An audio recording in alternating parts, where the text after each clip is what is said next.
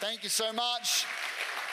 Welcome to all of our onliners who are watching right now or during the week, or podcasters who are listening to us. We are continuing this series called The Power of ... And I want to continue this series, and there's a reason behind this series. Pretty much everything we do in our church has a reason, there's a strategy, and I'll explain that to you in a few more moments. But as we kick into this message, I want to talk to us about Billy Graham. Billy Graham was a legend in the Christian world. He preached to over 2.2 billion people around the globe in his lifetime. And he grew up on a dairy farm in Charlotte, North Carolina. He grew up during the Great Depression, and he grudgingly attended church with his family. He would put up with the family's Bible reading, the family's prayers, and it left him feeling restless and resentful. In May of 1934, a group of Christian business people gathered on Billy Graham's father's farm for an all-day prayer meeting. William Franklin Graham, so that's his father, remembered one of the men's prayers on that day, that out of Charlotte, the Lord would raise up someone to preach the gospel to the ends of the earth. Not long after that, the local pastors and Christians Men's Club invited an evangelist, a fiery, colourful evangelist by the name of Dr. Mordecai Ham, who came to hold a series of revival meetings in a great tabernacle that they built, this great big shed with a sawdust floor, especially for these meetings. And he preached morning and night for 11 weeks straight, 6 days a week. He preached about God, God's love, sin, hell, everything, you name it. He preached about it. When Billy Graham heard about this guy, he was antagonistic. He thought, that's just a religious circus. I am not going to go to this crusade. And his parents went and he said, I'm never going to go. A month later, something happened that Dr. Ham made some controversial statements about some things that the high school students were doing in a nearby house to where his meetings were held.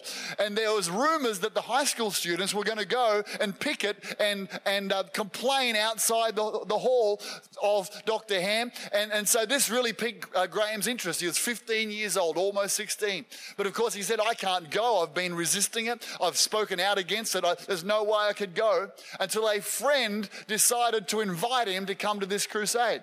The friend invited him to come, and he's like, no, I won't come. So the friend said, well, I'll tell you what, you can drive my vegetable truck there to the tent crusade, and we'll pick up everybody in the neighborhood. Now, I don't know a 15-year-old who would not go to church if they got the option to drive someone else's vehicle. So whatever it takes, all right? So he goes there, and he begins to hear, and he said, I can't remember the first sermon that was preached, but I remember that I was spellbound.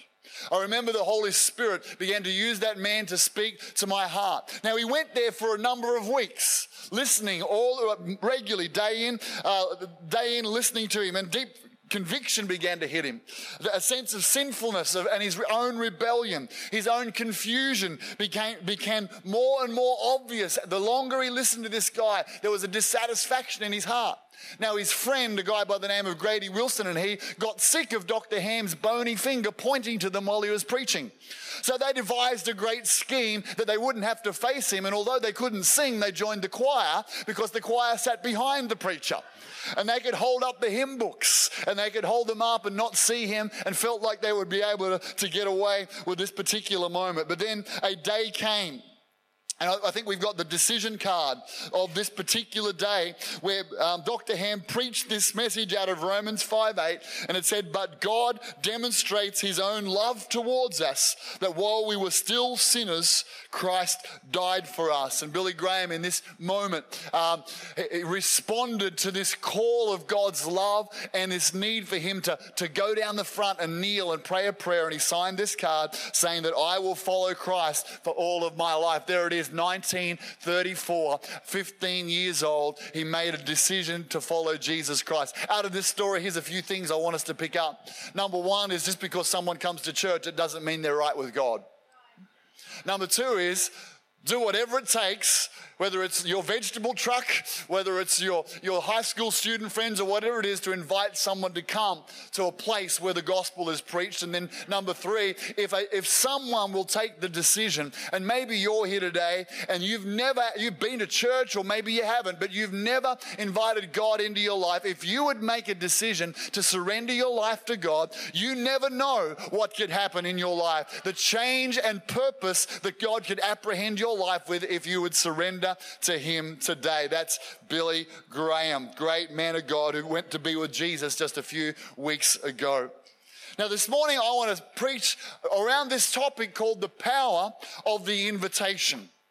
The power of the invitation. And really, so you understand, I guess, a little bit of the calendar of our church. January, we all try and get back and alive and wake up and connect with God and get filled with His Holy Spirit, start to dream about what God might have for us in the year ahead. And then February, we begin to remind ourselves of our vision and what God's done in this church in the past and where we're going forward. And we talk about our values. And we get rolling into the year. And often in March, and this year is one of those years, there's a lot of new people who've joined our church.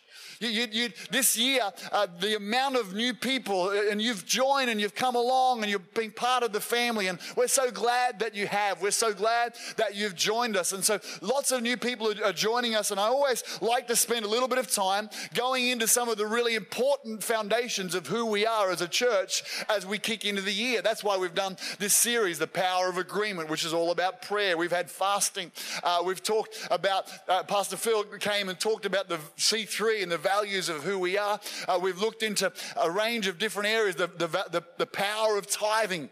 And so just key things that are important for us as part of the church going forward.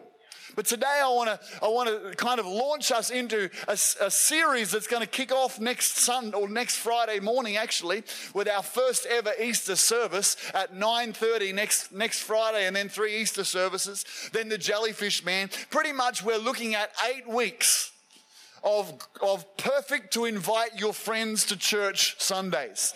Now, I believe every Sunday is a good Sunday to invite our friends to church, but there will be 8 weeks. Easter, people are looking for a reason to come to church. The guy who was clinically dead, Ian McCormack, has such a powerful story. Great opportunity to invite friends. We're going to do a survey next Sunday.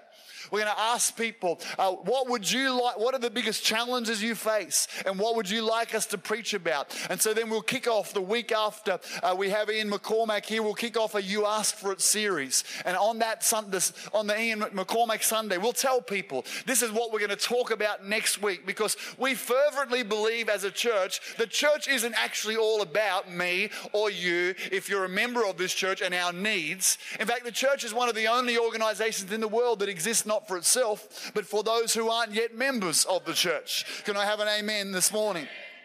That's why if you've been around, or if you've been through our Next Step Session 1, you'll understand that our number one value as a church is that we're a soul-winning church.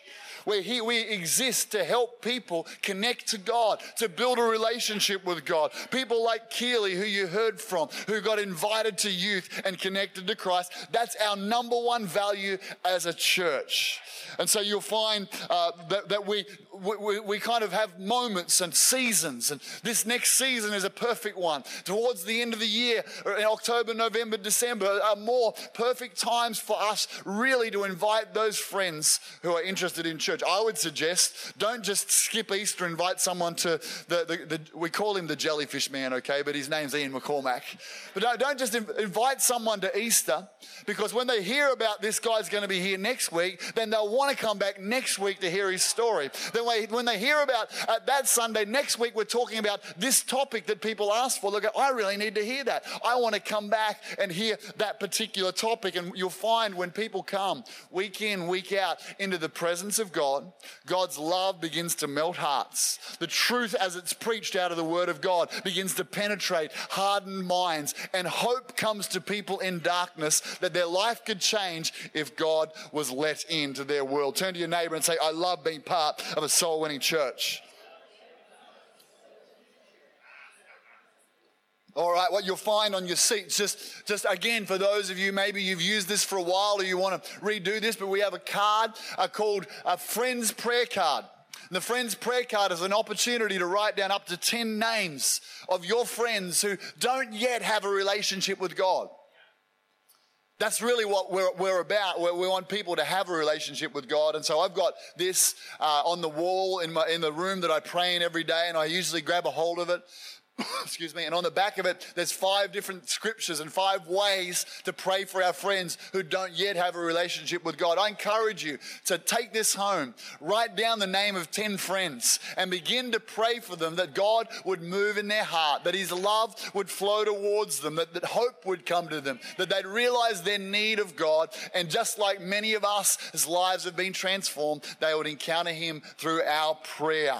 So that's there. Also, on the way out of church today, just a couple little things. We have these little cards that can fit in a wallet or a purse, and it's a generic invite card. You've got some specific invite cards, Easter and Ian McCormack, but these are generic ones that you can have. And Danielle and I sat down for coffee with someone just recently, and she pulled this one out of her purse and gave it to this guy we were chatting to because he's interested in coming to church. And so, you might go, I'll have 5. Maybe you're an evangelist and you're like, I'll have 50, whatever it is, but get a hold of these and keep them where they're in. I'd like to keep them in the back of my mobile phone, so they're just ready when an opportunity comes to share with them. So you can get them on the way out as we go out of the church this morning. One of our values for us to understand is this: not all of us are called to be evangelists. An evangelist is a person who has a gift from God to share their faith with lots and lots of people. It's their number one motivation. They get a kick out of it. And Billy Graham was an evangelist, but not all evangelists are evangelists with crusades and microphones. Lots of evangelists are people who just love meeting and radiating God's love and sharing their faith wherever they go, okay? And if you're one of those people, we have a team in our church called the Go Team. And you can become part of that team who meet together, pray together, and inspire and encourage one another. And that's led by Jackson Calder, who will be here in the 10:30 service a little bit later on. However, I believe this: I'm not an evangelist, but that doesn't let me off the hook. Because the Bible tells us he who wins souls is wise. And our mantra in this realm is this: for those of us who are members of this church, you might not be an evangelist, but you are called to be a soul winner. There are people in your world, your street, your work, your school, your family, who you are the one who will have the access into their life to share your faith with them. And so we're all called to be soul winners. It's part of our Christian journey. Are we good with that? We're good to go. All right, I want to speak today. And so this period of inviting friends to church, this great season, will go right up to Mother's Day. It's going to be about 8 weeks where every service is designed around our friends that we're bringing to church. So can I encourage you, come along with an expectancy, bring people along. If your friend's not here, my aim would be that everyone in church would at least one Sunday a year have your friend beside you who doesn't know God, or someone who you've connected with who doesn't know God, and you're the person who brings them. That would be my goal. Every member would be able to do that at least one Sunday throughout the year. Who thinks you could make that a goal to do? All right. So I want us this morning to have a look at a story out of John chapter 4 as we look at the power of the invitation. The story is a story about Jesus, and it's often called Jesus and the woman at the well. And essentially, this is what happens. Jesus is traveling with his disciples, and they're traveling up to Judea from Jerusalem. So they're going north, and to get to that place of where they're going, they need to go through an area called Samaria. And Samaria is an area where the Jews, of which Jesus was one, is a group of people who had separated out of Jerusalem, and they were very antagonistic to one another. Samaritans and Jews hated one another. They both thought they had the right answers about God. They both thought that their way was correct. And so there was a strong antagonism. And usually you would avoid going through Samaria if you're a good Jew. But Jesus, for a reason that only he himself knew, a divine appointment, an intersection that was coming, walked through this place near a village called Sychar. And as he walked through, he came to a well outside of the village, because that's where wells were. They were outside of a village. And he sent the disciples on somewhere to go and buy some food, but he stayed beside the well. He knew that there was a divine moment, a set-up moment from God coming. He could sense it.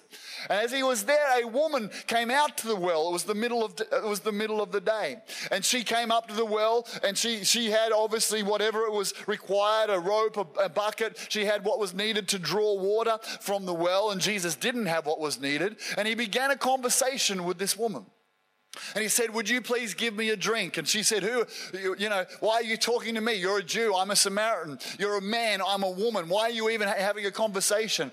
And then he goes on and he began to have some spiritual conversation. And he discerned her need and he talked to her about that. And as a result of this encounter, this conversation that Jesus had with the woman of Samaria, she goes back to her village and tells them that this man's read my mail, and within a couple of days, this whole village has converted to Christ.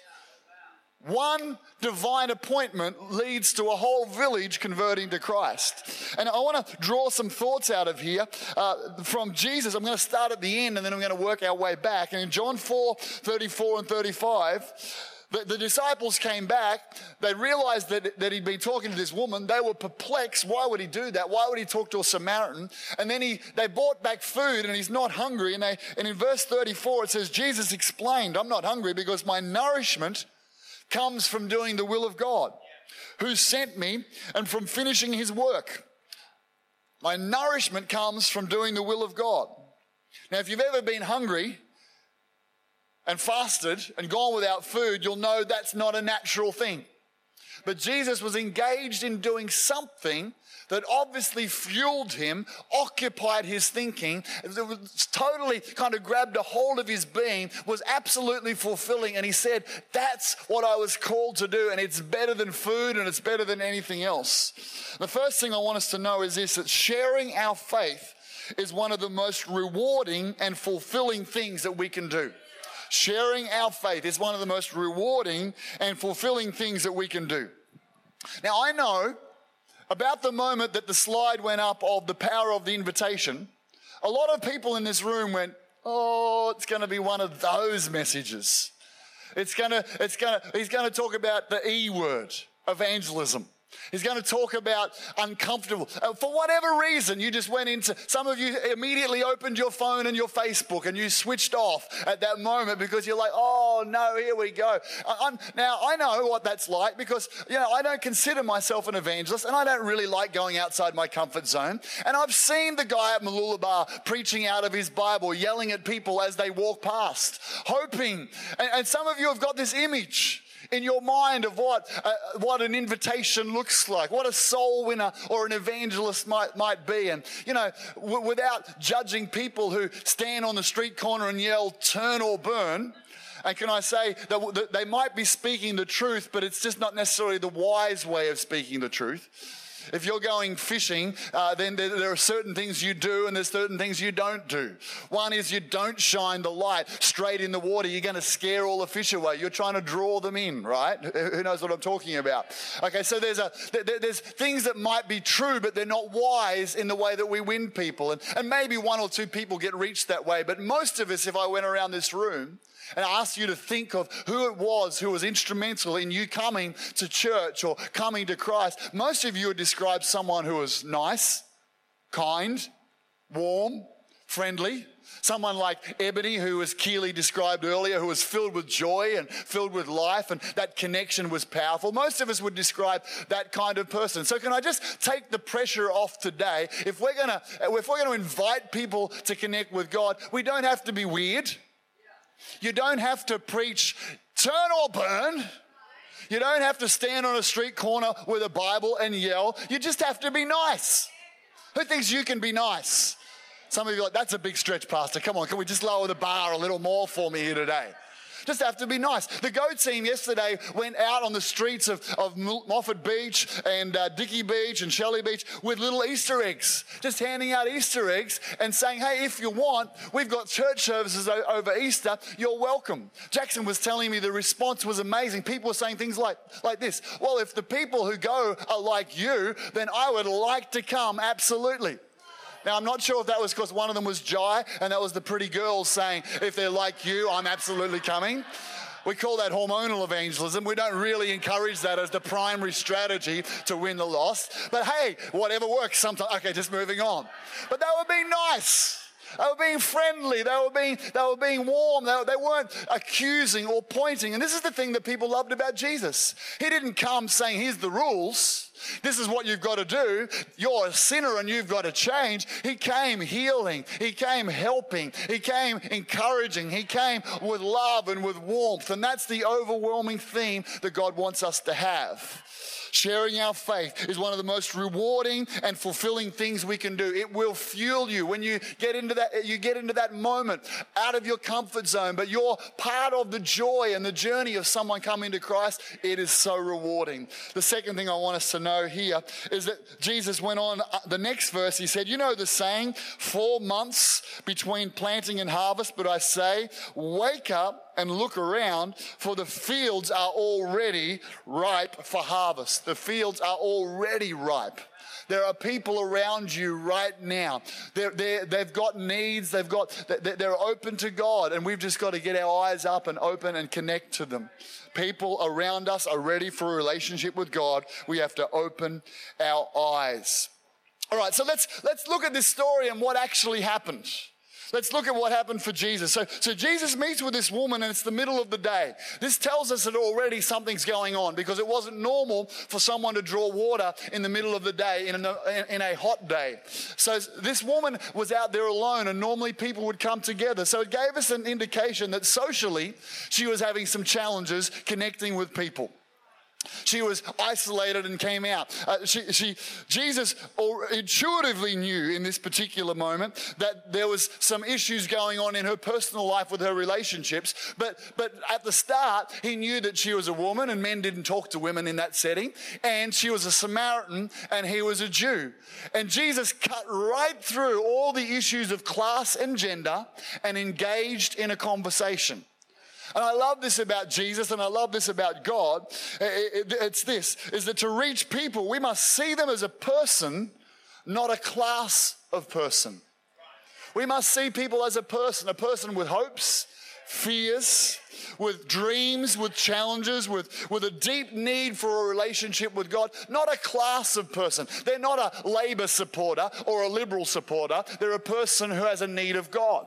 They're not a Manchester United supporter that the Liverpool person never talks to. They're not a Ford guy that the Holden guy won't cross the road to talk to. They're not a divorcee. They're not an adulterer. They're not living in sin. They're just a person who has a need of a relationship with God. And if we're going to reach the world, we need to drop the labels that we put on people. And you know what? Sometimes the people that we'll reach will be so different to you and I think it's God's sense of humor. When I was about 20 years old working in a clothing factory in Victoria, there was a young man that my boss had sort of thrown a lifeline and given a job to. His name was Scott. Scott had long hair down to here. He loved rock and roll music. He smelt quite a bit because he didn't really have a home. He lived under a oilskin piece of clothing. He'd been kicked out of home. He would smoke pot and drugs. He'd get high and listen to all this great rock and roll music, Akadaka, etc. And I remember the moment one night when we stayed late after work and Scott was cutting up the oilskin clothing and I walked out in my brown cardigan. Okay, don't judge me. It was a long time ago.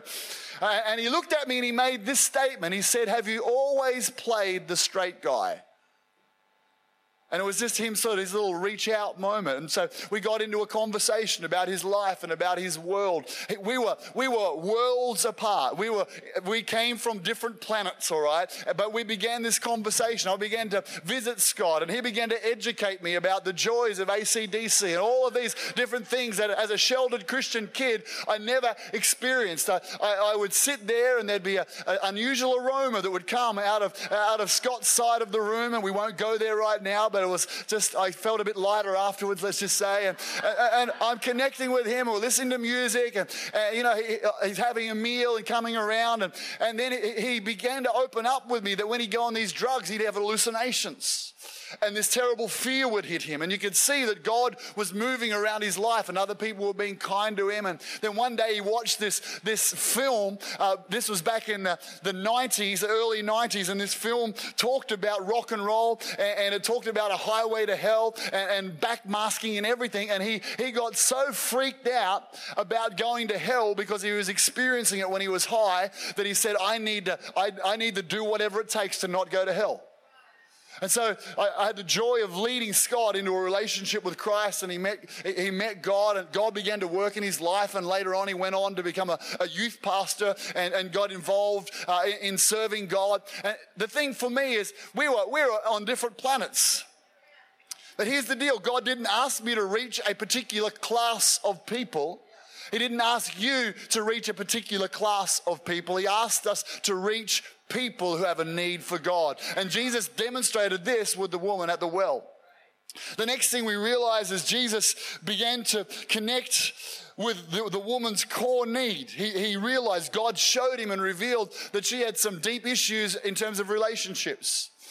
He had what we call a word of knowledge, that this woman had 5 husbands, and was the one she was living with right now wasn't even the right one, wasn't even her husband. And so before talking about that, Jesus, recognizing that her key need is around relationships, around emptiness, around trying to find fulfillment, going from relationship to relationship, Jesus begins to talk into the area of her key need. And he begins to say, if you asked me, I would give you living water.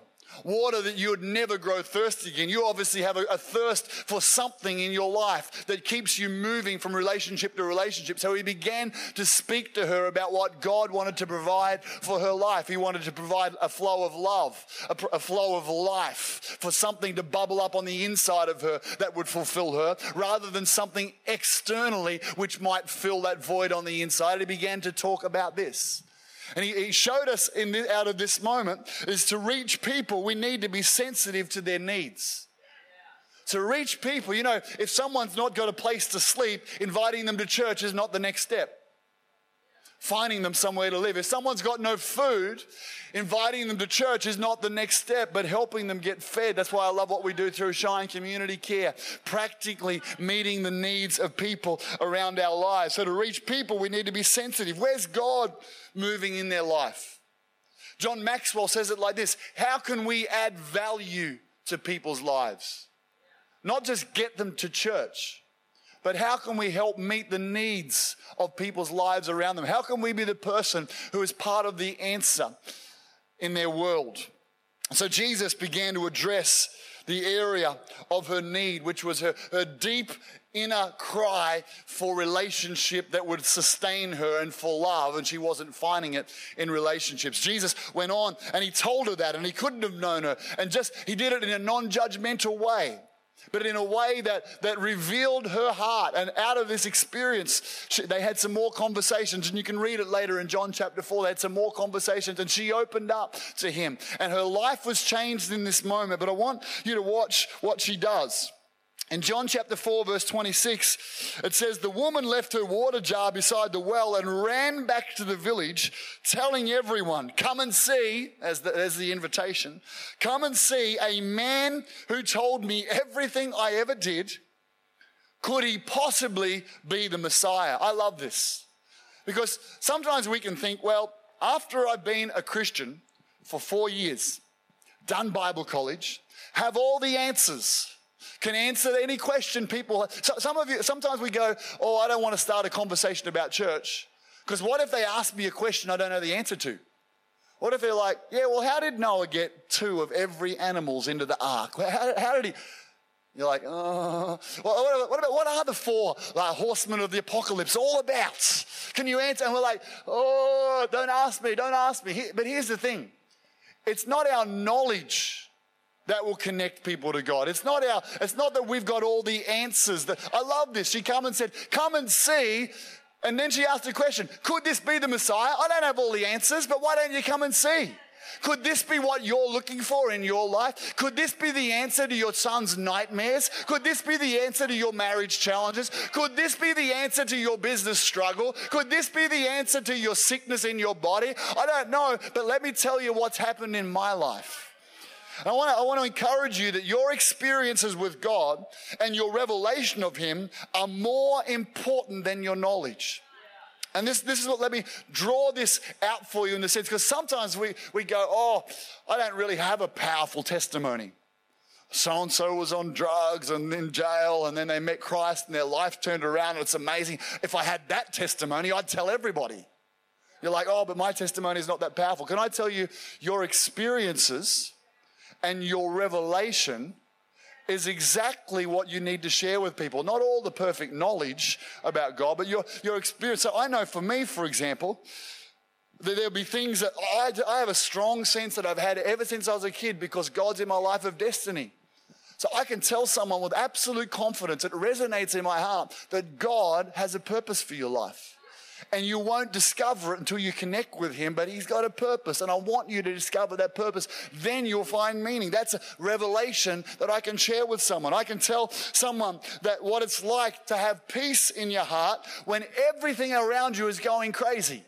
That's been my experience. That's my revelation. When life throws you a curveball, God can be there right with you. That's not like I was this and now I'm that testimony. That's how God helps me in my life. I can tell people how when you hit a moment of grief and you lose someone really close to you, God will be with you with absolute comfort and absolute closeness, and His presence will help you through the most difficult times in your life. I can share with people how Jesus can be the third person in your marriage, and He can give you strength when both of you are stressed and empty and you need something else. You can call on Him and He can be the strength and what your marriage needs. These are things that you've got revelation of what God can do, what He's done in your life. You've got revelation there where He's helped you as a parent, where He's helped you through difficult seasons, or whatever it is. So don't ever underestimate the power of your revelation and your experiences. To tell someone, wow, at church on Sunday, I saw this thing happen in a person's life. This healing happened to someone.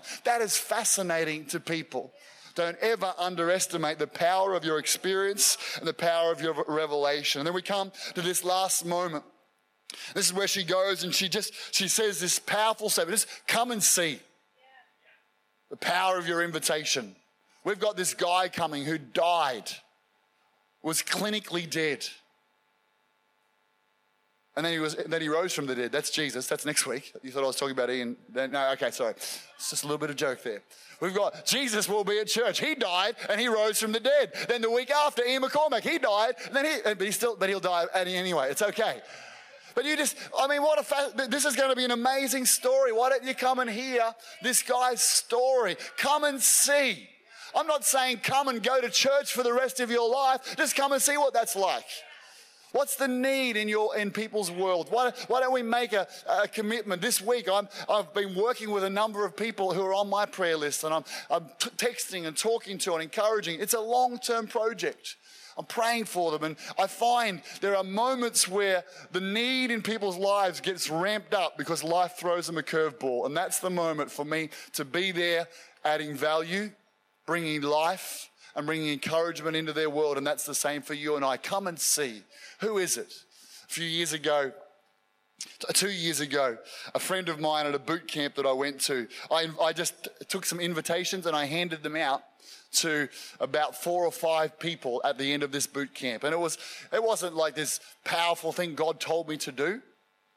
It wasn't a nudge from the Holy Spirit that you should do it. It was just like, well, we've got church on, it's Christmas. Maybe some of you want to come. Why don't you come? And I handed out invitations. Unbeknowingly, one of them was going through a major challenge in his life and his family's life. And he and his family rocked up that Sunday night. And I was kind of surprised. And I watched through the whole service as God ministered to them and touched them. And at the end of their service, both hands went up. And I watched God touch Mark and Nikki here in our church and begin this journey of salvation. And it came simply from a moment of hey, why don't you come and see our Christmas service? Well, some people are going to church this Easter. They are, because they've always done it on Friday or Sunday? Why don't you and I be the ones who say, hey, well, why don't you come to our church? Why don't you come into this and see what I love? Come and see what I enjoy doing. And let's see what God can do in this moment. Can I get a keyboardist to come right now? I want us to close our eyes. I'm asking you, Holy Spirit, just right now to put names and faces in front of us. It was in a service just like this when I was 20 years old that the preacher said, ask God to give you the name of someone to reach out to. And that's when that guy Scott's name came to me. His face came to me. We're on different planets, but God was working in his life. And there are people around your life that God's working in their life right now. I'm asking, Holy Spirit, that you would prompt and point us towards these ones right now. That we'd have the courage, we'd make the focus to invite people. Because there's power in an invitation. Help us. Lord, I'm praying for this next 8 weeks as a church, that this place would be filled with people who are far from you, who have slipped away from you, who can come back to you. That your Spirit would be in every service. That lives will be changed as your love stretches out to people. If you're thinking of someone right now who you get invited in the next couple of weeks, I want you just to raise your hand and say, yep, I'm thinking of someone that I can invite. There's someone in my world. Thank you. Awesome. So many people. It's what we're all about. You put your hand down. We're coming to the most important moment of our service. I just keep your eyes closed for this moment. I have the privilege of praying a prayer with many people, helping them to connect with God. And afterwards, when they connect with God, I like to just say, what did that feel like? What was it like for you to invite God into your life? What happened in that moment? And time again, people talk about two different things. They talk about a feeling of love, warmth, that just came into them. That's the love of God. God loves us so much. He waits for us to open up our hearts, and then he comes in with love. The other thing people say is I just felt an indescribable sense of peace. It's like it came over me. It washed over me. Peace. The Bible tells us that when Jesus Christ died on a cross for us, it was so that our sins could be forgiven, and it was also so that our consciences could be cleansed. It's a magnificent thing to have a clean conscience. It's a wonderful thing to know that the things that we're ashamed about, the things that we've got in our past that torment us, sometimes not even consciously, but just subconsciously, this difference between God, this rub between us and God, we're carrying these things. So when you surrender to him, he comes and lives in you and he washes you clean and your conscience is cleaned. Oh, to have a pure, clean conscience is such a light thing. It takes the weight of sin off us. And this morning I'm wondering if you're here and you've never invited God into your life. I'd love to give you the opportunity to pray a prayer in a few moments, inviting Christ to be your Savior. That means you're saying, I put my faith in him for the forgiveness of my sins. Inviting Jesus Christ to be your Lord. That means you're turning from walking your own way and turning to God to walk his way. Surrendering the leadership of your life to him because you can trust him. And if you're ready to do that today, if you're ready to put your trust in Christ and receive him into your life, in a moment I'm just going to ask you in your seat to raise your hand. And if you do that, God will come and wash you clean, cleanse your conscience, begin to walk with you in a whole new way. Maybe you've done that before. Maybe you once followed God. Maybe you once walked with God, but you're not walking with him right now, and you know something's missing.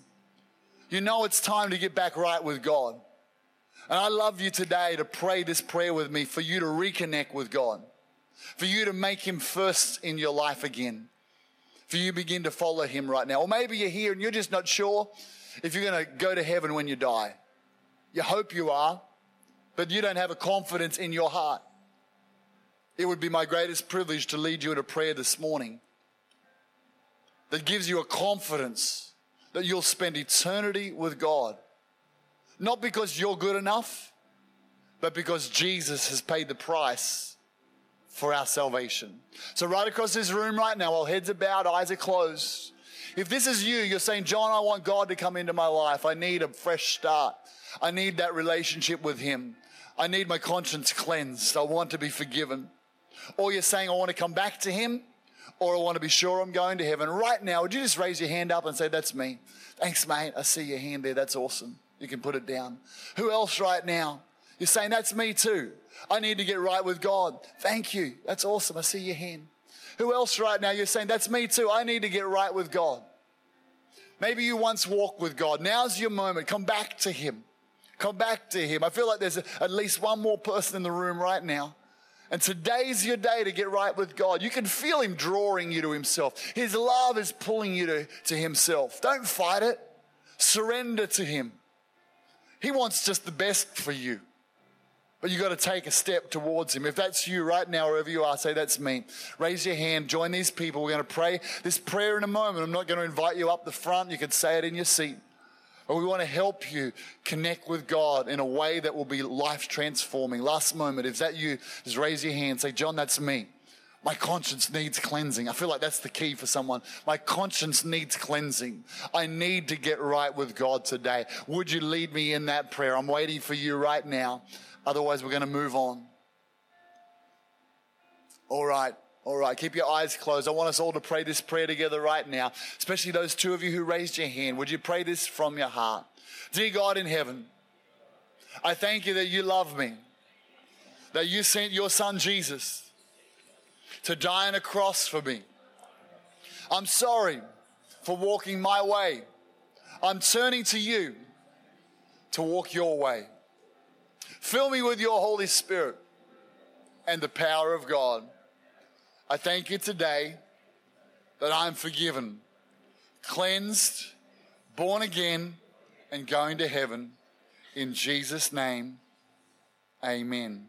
Amen. Amen. If you prayed that prayer watching online right now as well, you can email us in yes@rc3.com because someone will get in touch with you about being a follower of Jesus Christ. Maybe for those of you who prayed that prayer here today, after the service, someone's just going to come and say hi. We've got a gift that we want to give you to help you be a follower of Jesus. Church, can you put your hands together right now for each person responding to Christ?